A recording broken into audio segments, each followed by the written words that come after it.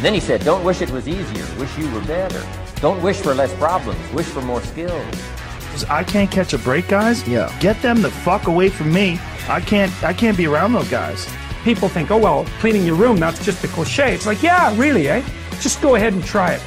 If people had any idea how powerful sleep is for healing from anything, and the fact that it's free. My mind is absolutely bulletproof, solid as a rock. Podcast.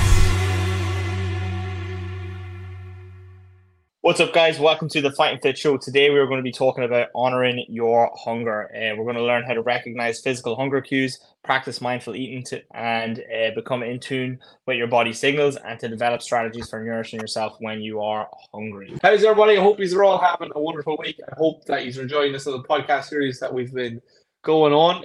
I've actually had a message from a lady, and she was talking to me about her experience with bulimia, and we were obviously talking about our lack of experience with people who were bulimic or who did any kind of purging or that kind of stuff. And she was kind of talking about it as a form of control. And so, there was other stuff going on in her life, and she kind of felt like, it wasn't even necessarily to be skinny or anything like that. It was just a kind of habit that she fell into. And she described it, very much like an addiction with highs. And so, once you got that release for whatever reason, obviously I'm sure it makes sense, neurologically, once you kind of purge, I'm sure there's all kind of chemicals that flow through your brain, and human beings can kind of get addicted to all kind of things. But a big part of it in her experience was control. And for whatever reason, she felt like she didn't have control in her life. And that was a way of controlling maybe her calories or her food or her weight or whatever kind of form of control that she was after. And it was just this kind of cycle. And she was really struggling with it. She couldn't really get off the train, much like people, struggle with nicotine or with whatever addiction, sugar, whatever your drug of choice might be, or your addiction of choice might be. She was really struggling to get off the train, and she was kind of going to specialists for help, and she couldn't really get anybody to fix the problem, or, she didn't really feel like she was getting the kind of treatment that she wanted, at least in the short term. It was kind of, this thing that was kind of putting on the long finger, or this thing that was kind of like, oh, look, do this, but nothing was super effective. And then one day, she kind of felt the change in herself, and she decided, that she was going to go to counseling. She, for whatever reason, just described that she gave them the problem. It's like, I'm just going to give you the problem. I'm going to talk about what it is, how it's hurting me. I'm just going to step away, and one and done, just kind of walked away from it for good. She got into a relationship, and I feel like that was maybe coincided with this kind of experience of giving the trauma or the issue to the therapist. Once she gave it to the therapist and she was in a relationship, she was in a good space, no more bulimia, no more purging. She had been in a good spot and everything was going well. The issue then being when the relationship fell apart, she fell back on this crutch that she had for maybe a dopamine hit, maybe just for that neurochemical pulse, maybe to kind of regain control of her life and feel like she was in control of it, or one thing or another. And then so we kind of started regaining control in other forms of her life and kind of started to step away from the bulimia. And it's still something that this person would struggle with, on a stress to stress basis. Like, that's always going to be a tool that they have in their arsenal in order to solve the problem. And that's kind of something that we've talked about before in terms of like traumas and addictions and stressors, is that, we often as a society can judge people for reaching towards a certain thing because of the result that it has for them long term. But short term, it's often, a very, very good solution. Well, maybe not a very good solution, but certainly a solution to the strategy. Maybe a short term, very good solution to the strategy, because it takes away from whatever pain is present. Yeah, well, all I know is that if I feel really, really sick or really nauseous, I get a feeling that I need to be sick. After I get sick, it's just like the most pleasant sort of peace that you get, because the nausea goes away for a while. Like, I'm not sure if you've ever had this experience where you're on your own, you're kneeling down, your head's basically in the toilet, you're only after puking your ring up, and then you just basically lay on the cold floor just for a minute, just enjoying the peace of like not having to feel sick for a while, or not have to feel that nausea anymore. Well, I know even for myself, like just kind of something similar to that, like yeah, for sure, I know what it's like. I'm sure everybody knows the relief of getting sick, but for me, one thing that I do, and it's absolutely dreadful, is that if I feel sick and can't get sick, I will literally I'll 2 fingers down the throat, I'll make myself sick because I know I'll feel better once I get sick. Like obviously, I wouldn't Yeah. do it for any other reason, but I just know I need to get sick here. It's not coming up. My stomach's absolutely in bits. It's making me feel all kinds of sideways. I need to get sick. I'll make myself sick, and I'll feel so much better. So yeah, no, for sure, I understand that there's certainly a relief. You go from, but I don't understand that as it pertains to, like just chasing that. But as I said, I'm sure you could, if you get sick and for whatever reason, like I said, in that post vomit state that you're in, you feel euphoric for maybe whatever reason. It's like we get caught on to many other things. Why would that not be one of them? And it is for, I'm sure, thousands of people around the world. Yeah, I wonder what how it makes you feel like you're in more control. Maybe it's like I know, yeah. like a self-punishment kind of thing or something like that there. If you do something bad, it's a corrective mechanism. Something like that if you're stressed, maybe. Well, maybe it's just like symbolic as well. Like if something bad is happening, or you're like releasing all of this negativity or something. Honestly, this is like I feel like bulimia is way outside my area of expertise. It's something I'd be very, very careful to recommend solutions to or recommend guidance on. That would be something I'd try and outsource. To a professional. If 100%. If you're bulimic and like that's the kind of situation you're in, obviously like bulimia is not great because obviously you're making yourself sick. It's like it can be really, really bad for your teeth. So it's like, so for your oral hygiene, it's not great to have the acid in your stomach coming up through your mouth. So it's not like it's this like symptom free thing. And then also you're not digesting any of the nutrients of the food that you ate. So it's like there's literally nothing in there. So you're getting into a calorie deficit and a nutrient deficit because you're not allowing your body to digest properly.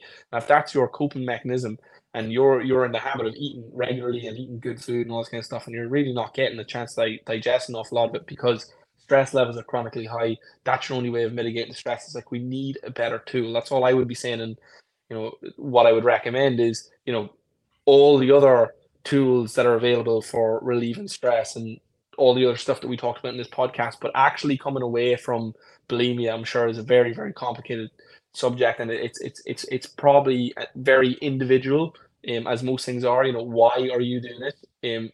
You could have 6 people who are bulimic in a room, and everyone's doing it for a different reason. Some people are doing it because they're obsessed with their body image. Some people are doing it to punish themselves. Some people are doing it as a form of control. Some people are doing it because their friends are doing it. It's like you really don't know, and that's where you probably want professional counseling to get to the bottom of it. And so again, that's something I really started doing in the last 12 months is referring people on to counseling. It's like you really should go deeper into this, and there's so much benefit to going deeper into this. And it's not a quick fix in a lot of cases. For some people it is, but for the most part, when somebody is traumatized and is dealing with something serious, it's like you got to seek serious help. You got to do some deep work. You got to get to the bottom of it and figure it out. And a lot of the time as well, just talking about it, even to close friends or family members, can help a lot. Like just articulating your thoughts, like because when you have a problem like that, you don't know how anyone else feels about it. You don't know how anyone else will perceive it, and that's probably one of the big anxieties you have about not sharing it. And once you share it, and someone gives you their perspective on it, and they can be honest with you as well, about if you're taking the mick or not, or if you're genuinely struggling, and then you might find like sometimes I've come to you guys with problems, and you say, "Oh yeah, I've had the same problem," and been like up until this point, I would have felt isolated and alone, and then as soon as like I talk to you guys about it, you just like the fact that you guys would have struggled with it too, it would have made me feel a lot better about it. And then all of a sudden, a lot of the guilt and the shame around that thing would disappear. And then I think guilt and shame around different things like this stop people from getting help. And I think once they get the help that they need, they can start living the life that they want. And if you can just talk about it and articulate your thoughts and understand what the perception really is around it, rather than just ruminating on it yourself, it can help a lot. Yeah, something for me like that I always do for my own kind of personal development, And as I said, to kind of avoid guilt and shame cycles, like everything's normal. Like even for the most niche thing that you think that is going wrong, it's like I can guarantee you there's at least 10,000 other people that are doing it now. This doesn't make it healthy, doesn't make it safe, but I'm saying it's like, you're not alone. It's like there's so many people that are going through so many different, quote unquote unique, it's like, and then if you're to, broaden out, it's like, right, well, what's the issue here, right? Let's say you're overweight because, that's your trauma management tool. Let's say you're bulimic because that's your trauma management tool. Let's say you're this, you're that, you're the other as your trauma management tool. What's the umbrella? It's like, well, you're trying to deal with, you're emotionally dysregulated. You're trying to figure out and understand, or at least you're just trying to cope and survive and hang on. It's like, and geez, that's something that we can all relate to. It's like, that is like, now we're out of the thousands and we're into the millions, if not billions, of people who are trying to, do the same. Like, are there a billion traumatized people on Earth? Possibly, and so definitely. Yeah, well, there you go. Cool, exactly. Yeah. So I thought I was kind of overreaching there, but yeah, and so now again, we can meet. How many starving kids are there? Yeah. But so the thing about it is, like, so then it's like, right, well, how do you deal with that? It's like, or like that's a little bit more niche. It's like, and maybe you're a niche within a niche within a niche, but it's like, that's still, probably a very common problem to have, and so you're not alone, and so you're not a freak. You shouldn't feel this like unique sense of shame as I am the worst person. Nobody else is like this. Nobody could possibly understand. It's like, and people really get into those horrible shame cycles. And for me personally, what I was saying is like, if I'm going through something, I just like one of my mental games that I play myself. It's like, if you can think about it, it probably happened. It's like, really, like, think about the worst thing you could possibly think about.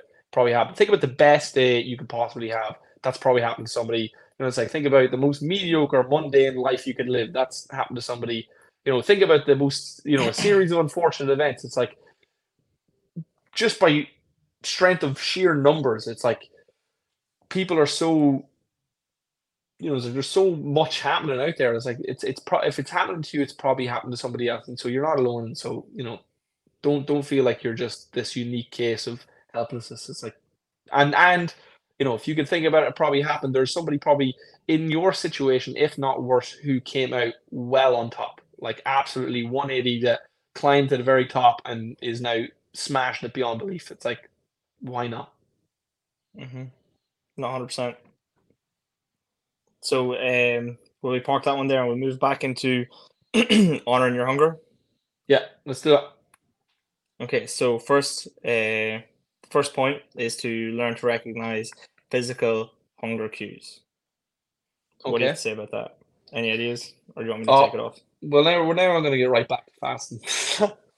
So the fasting every week in this podcast, but I feel like that was for me a big part of understanding kind of hunger. And just now, again, that's not necessarily day fast or anything like that. Even just choosing, right, I'm going to do a morning fast, and I'm going to skip breakfast today. And as you said, I'm going to notice and honor my hunger. I'm going to understand what it is. I'm going to appreciate, the food that I want, and I'm not going to just give in out of habit. I'm going to start to experience the hunger for what it is.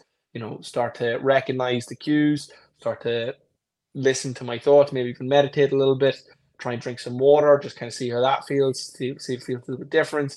Maybe start planning my meal. Start getting a little bit excited and looking forward to it, starting to become a bit proactive then instead of just reactive to hunger. And I feel like fasting by nature is like, listen, what are you like with the absence of food? How do you deal with that? And I know for me, like personally today, like I'm just back from a week off, and generally I don't fast on my holidays, and so I was eating pretty much on demand whenever I really wanted to, wake up in the morning, have breakfast, snacks, lunch, dinner, whatever. And I found that today I'm back on my fast. I'll not eat till about 3 or 4 today. My intermittent fasting, I'm absolutely starving, because my body's used to eating at a certain period of time. So that habitual hunger is kind of coming through. Hey, Brando, did you miss something? Yeah, so I think it's important to mention, like, Joe, what causes hunger, how it sort of presents itself, and then how to actually honor it, and what that means to actually honor it. I think honor it is a very, I don't know, like a woo-woo sort of way of saying it. It's very like hippy-dippy. But hunger basically happens when this hormone called ghrelin spikes in your body. And ghrelin is basically like a time-based release hormone, and it usually spikes at the same time, the same times every day. But it will also spike basically when you are hungry. There's also another few things that you should know as well, that there's a difference between like having a craving for a food and actually being genuinely hungry. Ghrelin, if you have breakfast at 9 o'clock every day, come 8:30, you'll probably feel a little bit hungry. But the cool thing is that as the hormone spikes and hits a peak, you'll feel really, really hungry, and it starts to drop pretty quickly.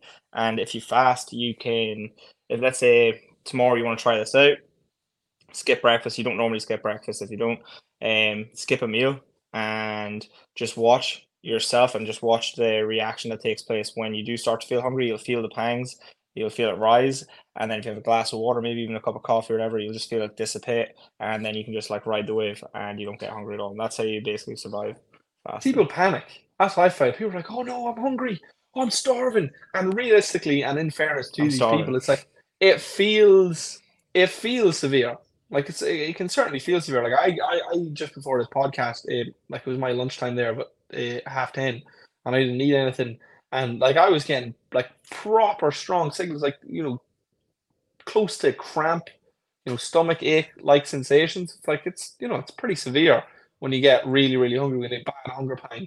And so, it's like, I really need to eat something. It's like, but through experience and through history, it's like, you'll be fine. Go without it, drink some water. This too shall pass. Hunger is not an emergency. Yeah, well, unless it's been 15 days. Yeah, well, then you've got other problems. So, so understanding that ghrelin is basically the main hormone that makes you feel hungry is important, and that it comes up at the same times mostly the same time every day. If you have a regular eating cycle, if you don't and you give it the cravings, like you can be tricked very, very, very easily. When you see tasty food, when you smell tasty food, I'm sure like we all have the experience. You walk by the takeaway, oh my god, that'll be so good right now, and you could have eaten an hour ago. You could have eaten an hour ago, and it still smells so good. And then you can also, like, when you do feel full, so like I think what we should also have here is respect your satiety signals as well. Because if you do eat, like, you can trick your brain into eating more by going from, like, let's say salty to sweet. Like I think if you go from, I think it's salty to sweet. So if you have a load of chips and you're full up on like salt or whatever, there's always room for ice cream. There's always room for ice cream, and you can gorge yourself until you're absolutely bloated and stuffed, and then that will mess with your stretch receptors in your stomach. And then if you eat past the point of where you actually feel full, you disrespect it, and you'll gain weight. You'll get into the habit of overeating. And a lot of people find comfort in that sort of full belly feeling too. Yeah, like I remember I've talked about this before, but when I was doing OMAD and I was eating like a day's worth of calories in a very short period of time, like it took me a couple of weeks, if not a couple of months, before I kind of got used to eating smaller portions again.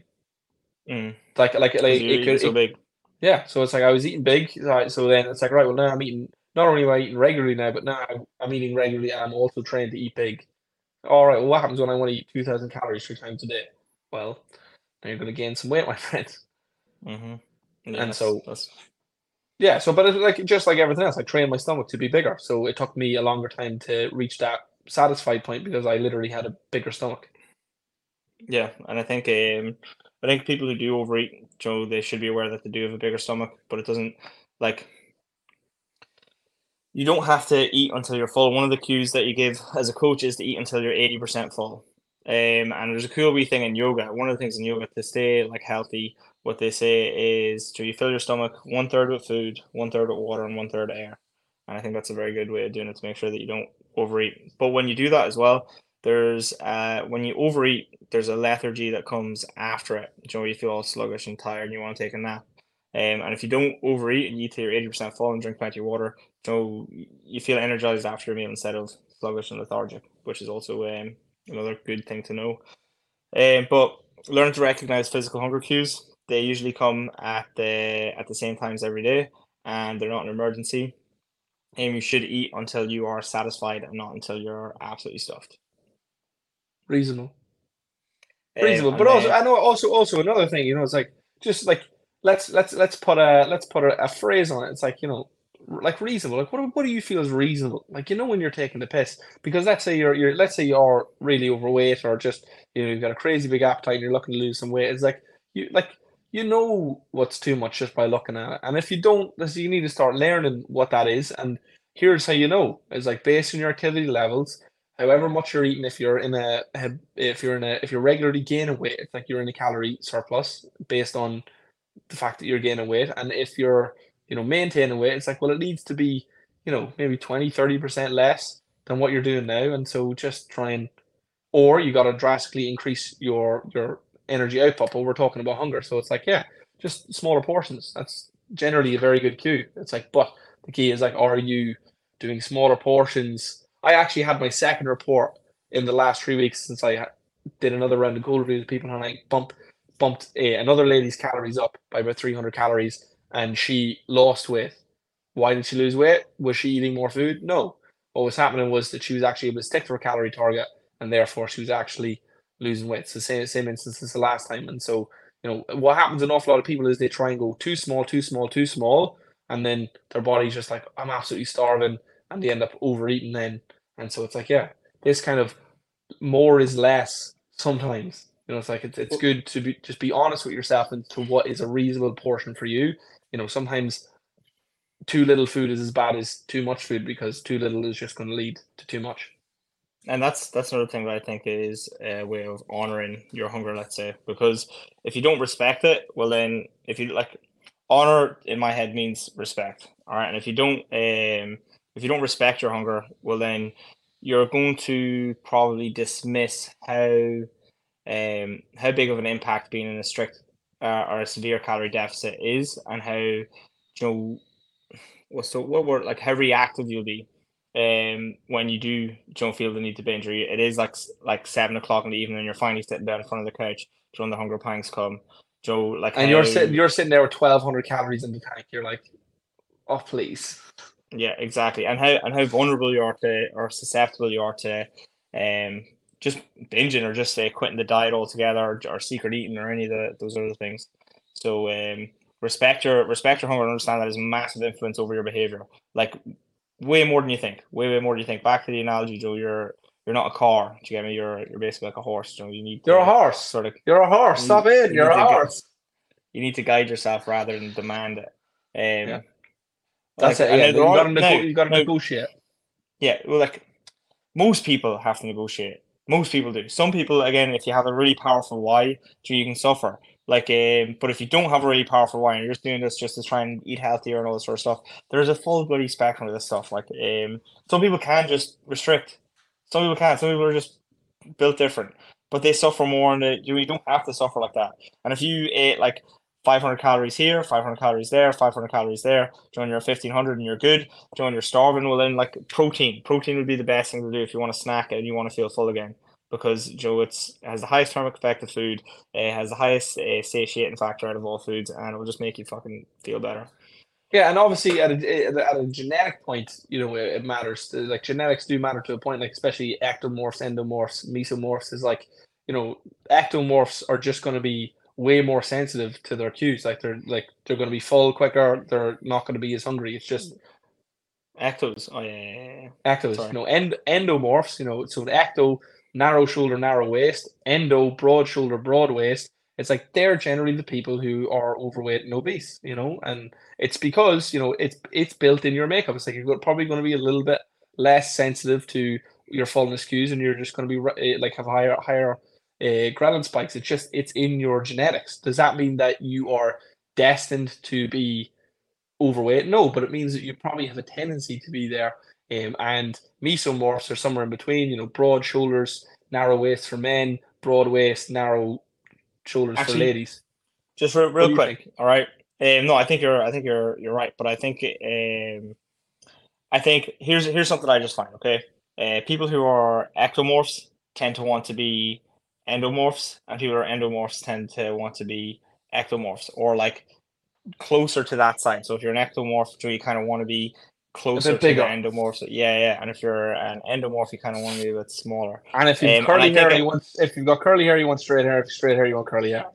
Yeah, and I think it's that information usually makes you go, oh, for feck's sake. But I think it's important to understand that people do have different body types and people do have different strengths and weaknesses. And I think wishing your situation away is not going to help. I think you should take an accurate inventory of what your strengths and weaknesses are. Endomorphs put on muscle a lot more easily and gain weight a lot more easily than ectomorphs. So like a strength plan would be really, really good for them. It would really, really help them. But for a strength plan would be really good for everyone, to be honest.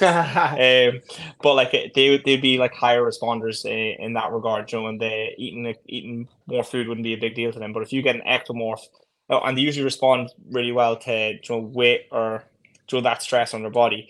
And if you tell them to go run 5K, they'd be like, hey, go fuck yourself. But if you get your ectomorphs will tend to not want to eat that much, and they'll do really, really well in running and other sort of like cardio-based activities. They'll be more efficient and more they'll be better off with body weight exercise as well. But they won't tend to overeat or overindulge as much, and they'll be spending energy way more throughout the day. One of the things I found is that when I'm coaching people who want to build muscle, they automatically do all the right things that they should be doing for fat loss. Like they automatically do it, and it's easy for them, and they do it without thinking. It's like they're adding all these vegetables to their things, they're eating loads of high volume foods, that they're trying to gain weight that they shouldn't be eating. And they just like they're doing loads of extra cardio, getting loads and loads of steps out like every day to increase their calorie deficit or reduce their calorie surplus. And then with endomorphs, they basically do the opposite. They overeat and all these different things. They overindulge with their calories and they overindulge with their treats, and they just tend to like eating a lot more, and that correlates better to building muscle. So there you go. Strengths and weaknesses. Yeah, so take an accurate inventory of your strengths and weaknesses. Don't wish away your situation and just make the most of what you have. It will do you good in the long run. Right, what's next?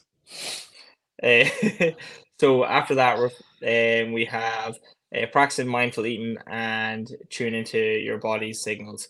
So you kind of touched on this already a little bit, but yeah, this is the next layer. Yeah, we're gonna go a little bit deeper. So mindful eating, all that means is that like if you're gonna have the meal, sit down, put your phone, like set a timer on your phone, maybe 10 minutes, and take 10 minutes to eat the meal without looking on your phone, without listening to a podcast or anything like that. If you can't, do it with someone who's sitting there and you can have a conversation with them while they're eating, and be aware of all the different tastes, all the different textures in your food, and eat slowly. So like a good thing to help with, part of me thinks this is a bit ridiculous because I find it hard to eat mindfully as well. And I think if you find it hard to eat mindfully, you might relate to that.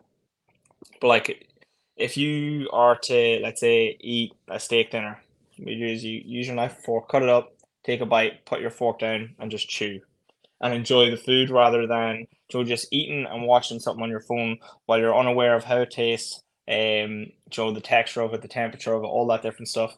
And then also you're not aware of how, let's say if you have like your percentage meter of how full you are, you're not aware of how full you're getting until you're at 110%. Does that make sense? Yeah, well, or until the plate's clean. That's exactly. That's the one that's beaten into us as kids. Yeah, this is it. But again, it's something I like to do. Like I like to finish my plate. It gives me that fullness feeling. I'm into that. Sometimes I like to challenge myself and try and finish food that I know I'm well past the limit for. But again, like that's for me personally, it's like that's something that I've had to work on for trying to bulk up. Somebody who's always kind of skinny, never really much of an appetite, a big snacker but not big meals.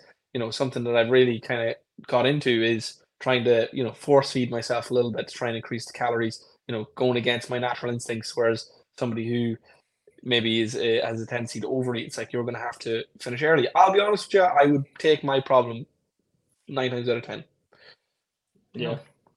Until it comes time to build some muscle. And I'm like, oh, fuck's sake. I wish I had a bigger stomach. But as I said, yeah, it's like something I've trained. Like I was literally doing the OMAD for a long time. I could really force feed myself. And again, you practice. Like first couple of times, just like anything else, you're not any good at it. Close to failure, didn't hit the target. Slowly but surely, you kind of get better and better and better. what we But talked also about. with there, also you don't have to force feed yourself as well. If you're bulking, like you actually don't have to force feed yourself. Eat until you're full, and like swap out foods for high calorie dense foods. That's really it. And then also like enjoy snacking on more like highly dense. Easy to say when you have a big appetite, Christy. It is. It is.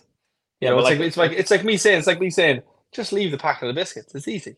You're like, yeah, but so don't understand, there is easier like and harder ways to do it. Like this is one of the things. Like my housemate who was trying to bulk, he's put on like 10 kilos by the way. He has and 10 kilos of muscle as well. He has basically like when he first started, I seen him like he'd make a whole thing of vegetables, and it would be like half of his plate. It'd be half of his plate. bro, stop eating vegetables. Well, like not stop eating it, but like replace that with some more protein, some more rice, or some more like easy digestible carbohydrates. Like you could definitely eat dressing on that. You could definitely add 500 calories to your breakfast very, very easily by making a bowl of Cocoa Puffs. But my point is this. My handy. point is this. My point is the same point that I made to you with the cutting calories is that at a certain point, it's not about meals. It's not about the meal. It's about how you feel. As I said, like I talked about this last week with the pizza. Like the pizza was the same. Nothing else changed, but I changed. So I was deeper into a deficit. So my appetite grew. The speed in which I ate grew. Like my ability to eat grew. And so as you go deeper into a surplus, your appetite lessens in general. The same breakfast is more of a pain in the arse to eat. The same size, the same portions. You know, food that when you're very, very hungry and deep in a deficit, rich food like a chocolate cake, it's just too rich to eat, even if you haven't eaten in a couple hours, because your body, although today hasn't had any calories, is still in a surplus and is saying, I've had enough, can you stop feeding me? An experience I'm sure is foreign to you. Yeah, it's pretty. Is it like there's But I have been stuffed before. Like I have been. But I'm saying, before. But to the point where that's lasted for like a couple of weeks at a time. No. So usually what happens? Usually the times that I eat would usually be like post workout if I'm looking for a big meal. So like workouts usually tend to give me a really big appetite. There's another thing. Like this is another thing for honoring your hunger. It's like or maybe it's the exact opposite. If you're trying to bulk, one of the best bits of advice is say mindlessly eating. It's like watch a TV show. Stop thinking about what you're doing just so you can just get it into. You're not focusing on your hunger cues. You can just kind of force feed. Like I literally, when at peak bulk, I'm watching motivational videos while I'm eating food. You can do this, man. Get that chicken in. Yeah, like it's like it's two ends of the spectrum. Yeah, no, and 100%. Problems exist at both sides of the spectrum. Yeah, but the funniest thing about it though is that they're just the problems that you have to solve on one side are the solutions on the other side. Yeah. And it's just for me it was so alien seeing someone struggle to get calories in. That's the experience I had anyway. I know, and I'll never forget you telling me it's like all the stuff like because I was somebody who was, I wouldn't even say skinny fat, just skinny. Like I was just skinny. Like I was pretty lean. Small bit of muscle. I was just pretty lean. I had been skinny fat over the years, but the reason I was skinny fat is I was just eating, calorie dense food. But the big thing, and you weren't training super hard as well at some points. Yeah, but the biggest thing for you is, or for me, was like when you were like, listen, bro, however many calories like you think you're eating, it's like it's not enough. It's like, crap, I'm eating loads, man. I'm eating loads. It's like, are you gaining weight? No, it's not enough. Yeah, it's not enough. It's not enough. Sorry, bro. Please. And same thing with the deficit. It's like, are you losing weight? No, it's not enough. Yeah. And again, I always feel very, very important to kind of just to mention this point every time we talk about that. Are you not losing weight? No. It's like, okay, are you a lady? Yes. All right. Are you losing weight over a 4-week period? No. All right. It's not enough. It's like you have to take your cycle into consideration, ladies. You really, really do. It's not fair. Life's not fair. What do you want me to do? What do you want me to do? You want me to give you an extra? You want to take your wee leg off your chromosomes? It's like you're a lady. That's what it is. You have a cycle. You need to learn to manage it and to understand it, so that way you can, again, not fall into the same trap that everybody else falls into, which is like the same thing, a broader scale of that. Oh, I'm 1,200 calories and 1,200 calories and 1,200 calories. Now I'm 2,600 calories because you're over restricted. It's like if you restrict for a week, and then another week, and then the scales doesn't change. Fuck it, I'm just going to eat 3,000 calories. Well, now when the 4 weeks does show up, you're not going to be down anyway, and it's not because of the first 2 weeks didn't work. You just didn't see it, and so again, I find that always very, very important to remind the ladies of, and to the lads. You know, if you're losing weight with the lady in your house, oh, I'm doing it right. Oh, I lost weight every week. It's like, listen, it's more complicated for them. All right, give them a break. A little bit of compassion. Bit of compassion there. Come on. When was the last time you had a cycle? Hey, I think I heard something that like women. I knew you were gonna say that. I knew you were gonna say menstruation. Huh? Are you gonna talk about menstruation or menstruation? No. All right. I was just gonna say that. Women are, I think, on a 28-day cycle, something like that, and guys are on a 24-hour cycle. So like our mood and our cycle actually changes like as the day goes on. So like if you ask, if I was to ask you your opinion of something, you know, first thing in the morning versus, you know, 4 o'clock in the day, it'll be very, very different. And your mood will be different, your energy will be different, all that sort of stuff. But it's like reliably similar as well, and you can bust that out of whack by not getting to sleep on time. That's interesting. So the last one was, let me see, develop strategies for nourishing yourself when you're hungry. So what are the strategies to nourish yourself when you're hungry? Okay, so what is a nourishing meal or a nutritious meal? You need a portion of protein, at least one portion of protein. Okay, you need some hopefully leafy green vegetables or colors in that meal. And then you need some carbohydrates to either fuel your workouts or to basically, or swap them out for more protein if you're in a deficit and you're trying to lose weight. So nourishing foods, basically foods that help you hit your goals and help you look and feel your best. A nutritious meal has roughly between 20 and 35 grams of protein depending on your size. If you're a bigger person, well then it will be closer to your 35 grams. If you're a smaller person, closer to your 20 grams. It should probably have at least one portion of carbohydrates in it, and it should have lots of different colored vegetables. And if there's lots of vegetables in it, you get a little bit of volume in there, so you'll feel a little bit more hunger or a little bit more satisfied from it and less hunger. The protein in there will also make you feel less hungry, and then the carbohydrates will help satisfy that little glycemic craving you have. Boom, that's the answer. Love it. And you know, we can move on to the next one if you want, or we can cut it there. There's also the next section that we're going to go on to is making peace with food, challenging food rules and restrictions, embrace all foods without guilt or judgment, experiment with permission-based eating, and then after that we've got challenging the food police. I think that'll be an interesting episode. Well, one thing we were kind of talking about, because we were kind of talking about toxic things in dieting culture, weren't we? We were kind of talking about that last week. It's kind of, you know, in the mix of all this kind of stuff. And there's one here I would love to hear your opinion on, if you don't mind. Go for it. It perpetuates fat phobia. Diet culture perpetuates fat phobia.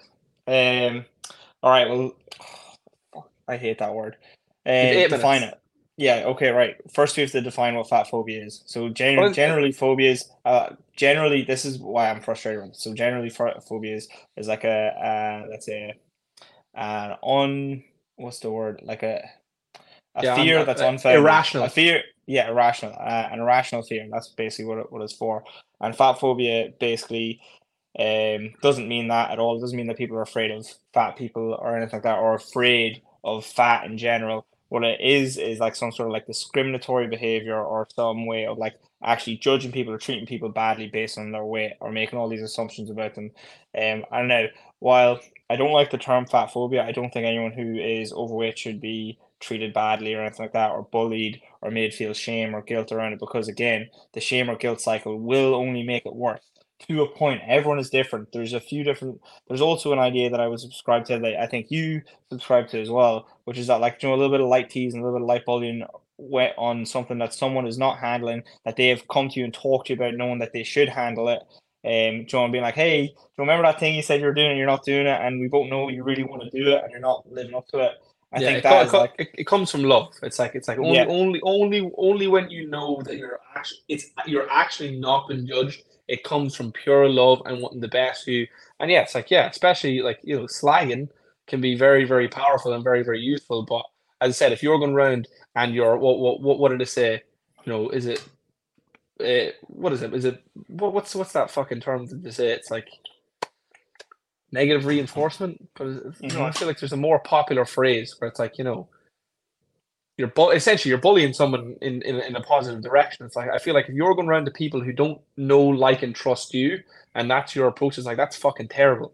But it's like, yeah, it's like for some people that works, and for other people it's like they literally need their hand held and fucking walk through the process again and again and again, and understand that they're allowed to fail, and that, you know, that the reason that they're overweight is because, again, what we talked about, that they're dealing with this and they're dealing with that, and realistically, that's probably what they should be focused on, not necessarily any of this other stuff. Also, while simultaneously trying to have better eating habits, to not fall into a shame cycle that you're the only one, you're a fucking disgusting person, like the way that you're acting is absolutely shame. It's like, you know, it's like this is a very common thing nowadays, and it's hijacked and, you know, perpetuated by the fact that companies are literally designing food to get you to that bliss point, which if you've got a really fucking bad problem or just a really strong tendency to use food as your stress, it's like that's going to be hyper reinforced. And so, you know, it's like it's this very multi-layered problem. But yeah, it's like with it, also sorry, just on that, and like the gym culture and diet culture does also not promote, but kind of generally causes like people to have some kind of unrealistic body standard. Like, you know, it's like you're like, I know people who are really fit, they've got great muscle tone. Me, for example, you know, you for another one. I have lots of clients I know, it's like, who are relatively lean. You know, it's like, no, they're not show ready. No, they might not be quote unquote ready for the beach, absolutely shredded, you know, like they imagine in their head, and still think that they're fat. It's like you're perfectly healthy. And so, you know, it's like in that sense, people are afraid to gain any kind of fat because they don't have a realistic standard of what a healthy amount of body fat is. And also then on the opposite side of things, it's like, I've heard so many times people say, it's like, oh, so-and-so died, just for toxic, not to say that, you know, if you're overweight, you're going to die, but so-and-so died. And it's like, oh, no way, what age were they? What was this? You know, people generally just ask out of curiosity. It's like, oh, no, perfectly healthy, normal guy. And it's like, and then you see a picture of them, it's like, and they were 2, 3, 4 stone overweight. It's like, and so that's normalized too. And so it's like, you know, it's like, we need to understand, it's like, you know, having a belly that you can see through your t-shirt is not healthy, and that is, you know, quote unquote fat or overweight, or, you know, you kind of get into that bracket. But also it's like, you know, beach ready, absolutely shredded, it's like, that's not normal either. It's like it's somewhere in the middle, and there is body fat percentages and, you know, weight, BMIs, all this kind of stuff. Obviously, you know, you've got excess muscle mass, it's going to be a little more inaccurate, but there is actual standards for health. And sometimes you might look at yourself in the mirror and see, oh, I'm not absolutely shredded, I'm not this, and feel a certain way about that. But you have to have the realistic standard and the objective thing to say, okay, yes, I am healthy, or okay, no, I'm not healthy. Either way, either you're too lean because, you know, you're bulimic, or you're anorexic and your standard is way off, or you're just obsessed with getting shredded. And for ladies, you know, your cycle stops. For lads, you know, your energy levels, your sex drive is completely tanked.